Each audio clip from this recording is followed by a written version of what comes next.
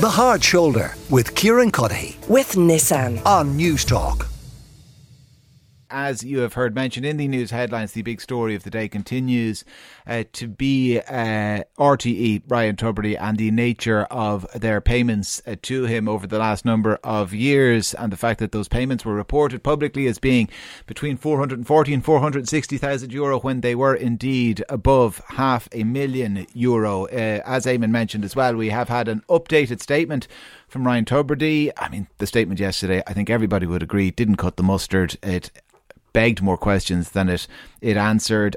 Today's statement does answer some of those questions. He apologises unreservedly for the fact that he never sought to correct the incorrect figures that were published in the media. For the avoidance of all doubt, he goes on to say that all of the money paid to him by RTE were recorded by his company in the company registration office, and that all his taxes are up to date.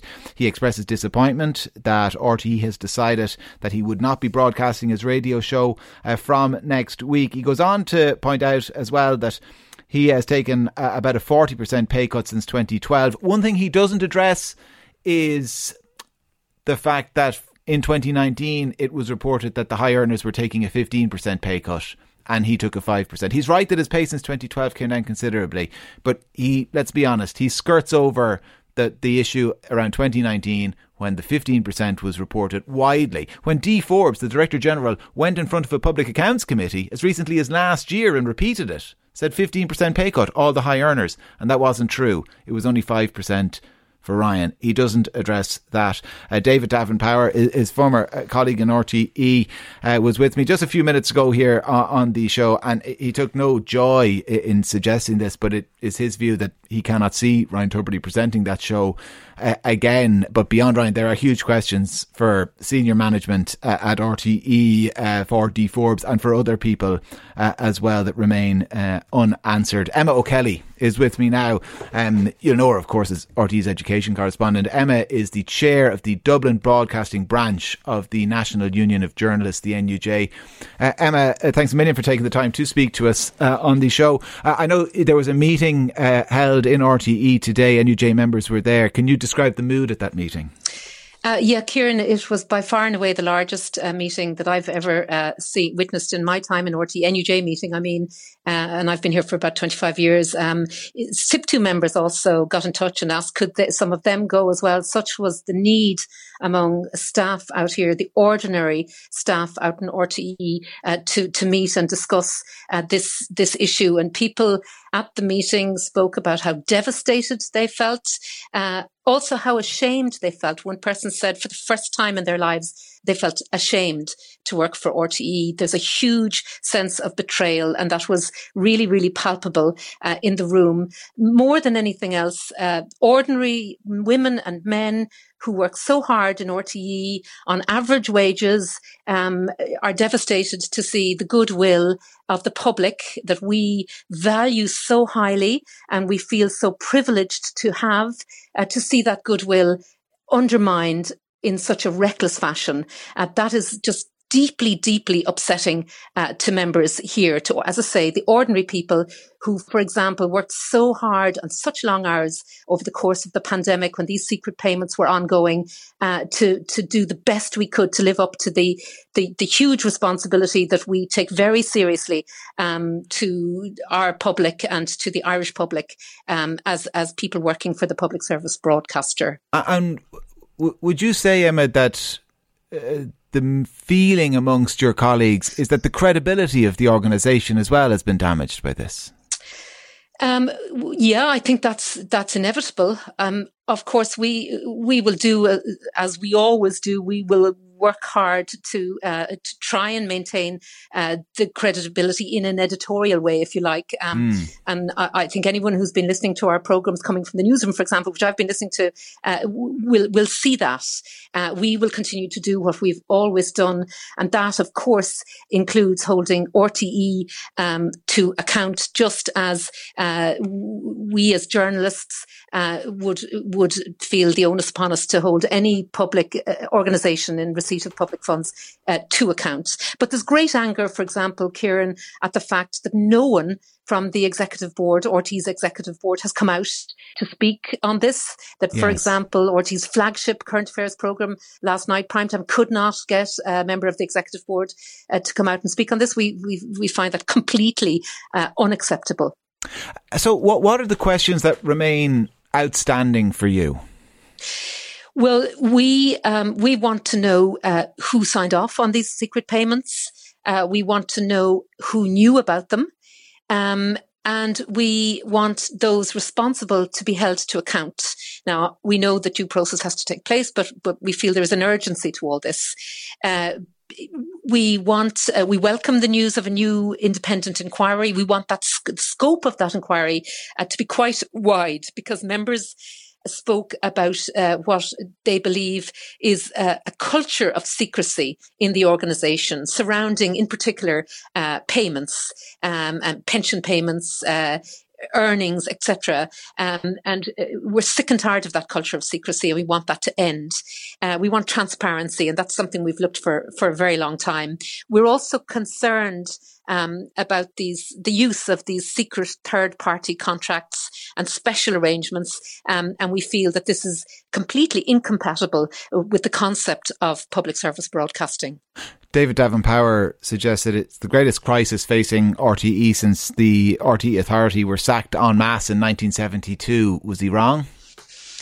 Well, yeah, I certainly don't remember that far back, but I mean, I've never come across anything like this before. The mood out here is, I mean, I've never experienced anything like it, and we're all trying to think of how we're going to get through this, and that seems to be a very long way away this evening. What did you make of Ryan Tubridy's latest statement? I literally have only just seen it.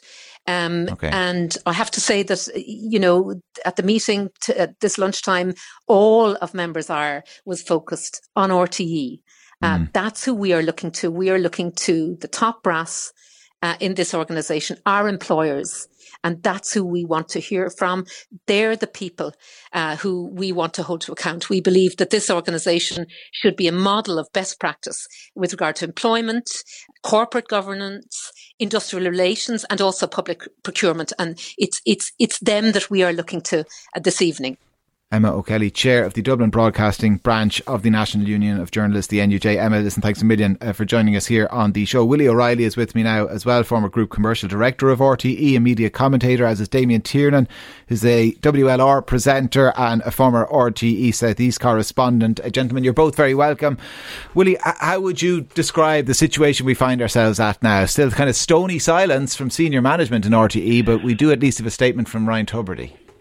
Well, yes, but Emer put her finger on it. I mean, look, from any governance perspective, the most important thing is to get in front of a story. Get out there, get your part of it out, and kind of deal with whatever is thrown at you. That's not happening in RTE.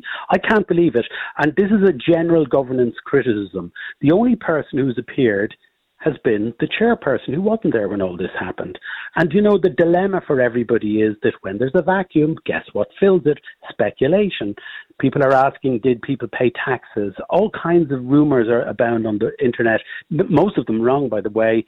But somebody needs to own this, because actually that's the most important thing, to own the story, right? To front up and say what happened and begin in some way to prepare to earn trust back over time. Damien Tiernan, I mentioned with us as well. Damien, what is your reaction to all of this? I was just looking, Kieran, a rough calculation of the amount of money extra that Ryan Tubridy got in these secret payments works out at approximately 2,237 licence fees. So we, as you have repeated there and shown as well on your programme, people texting in, people really annoyed, really annoyed and questioning about now paying the licence fee, because they do feel that RTE is part of the national story. It's part of the fabric. And that's why some people in RTE would give out and say, it's a typical RTE bashing exercise. It's not. And even by saying that, they don't understand the value that RTE has outside. And this is RTE's management's fault. They're treating this like a circus. and I'm not just saying that flippantly, I'm not coming on to give out about RTÉ, my former organisation. I would defend Ryan Tubridy in lots of respects. But this is Wonderly Wagon stuff. This is really, really terrible. Exactly what Willie says. There's nobody owning this. The fact that they issued a very lengthy statement yesterday, didn't say anything about Dee Forbes, who's the head of the organisation, and then they come out today and say, oh, by the way, she's been suspended. Now, as you said earlier in your discussion, maybe there's a lot of lawyers involved in all of this, but they're able to say today that she's been suspended. They weren't able to say it yesterday. Like yourselves, we were requesting interviews with different people. I was on Virgin Media last night talking about this, saying, where is Dee Forbes? She has to come out and talk about this because she's the link between the RTÉ board, which is like a board that every couple of years is changed, and the executive board, who are fully paid, staffed people that work in specific areas. So she's been in charge of both since 2016. She has to be able to appear before the Public Accounts Committee next week. This now becomes a major political issue. And Catherine Martin has a big job on her hands because she will have to decide. And she has it within her responsibility. I was looking at the various mission statements and values and the way RTE is set up, and I know it fairly well from my time in RTE. She may well have to sack certain members of the board. We don't know. She may not do that, but she now has to take ownership of this herself. If I was a member of the Public Accounts Committee, I'd feel like a mug. I would feel... Can I just add to that? Yeah, Willie, jump in. You have a new Director General coming in, right? You know, a new boss with new ideas. You'd expect him to have some new ideas. He'll spend his time walking around the campus, outlining them, explaining them to the board. They take time to bed in. You know, you'll see a process of evolution or some form of transformation over the next year. That's now not going to happen. Kevin Backhurst is going to have to put on his Wellingtons and wade through muck for the next 6 months. So he's been left with a mess. So this problem, which was caused really by somebody throwing a grenade into something and has caused a huge amount of collateral damage right across the organisation, is a willful and careless act as far as I can see, and we're going to be talking about it for another year. So the best thing that can be done is the independent investigation gets going quickly. It's asked to come back with at least a preliminary report in 2 or 3 months, and then some kind of new governance procedures are embedded. Yeah. We've heard a bit about that on media today. I concur with all of them. There should be more. We should know more about what's happening with those salaries. All right. Well, listen, Willie O'Reilly, former Group Commercial Director of RTE, media commentator, thank you for joining us. And thank you, Damien, as well. Damien Tiernan is a WR presenter and former RTE correspondent. The Hard Shoulder with Kieran with Nissan. Weekdays from 4 on News Talk.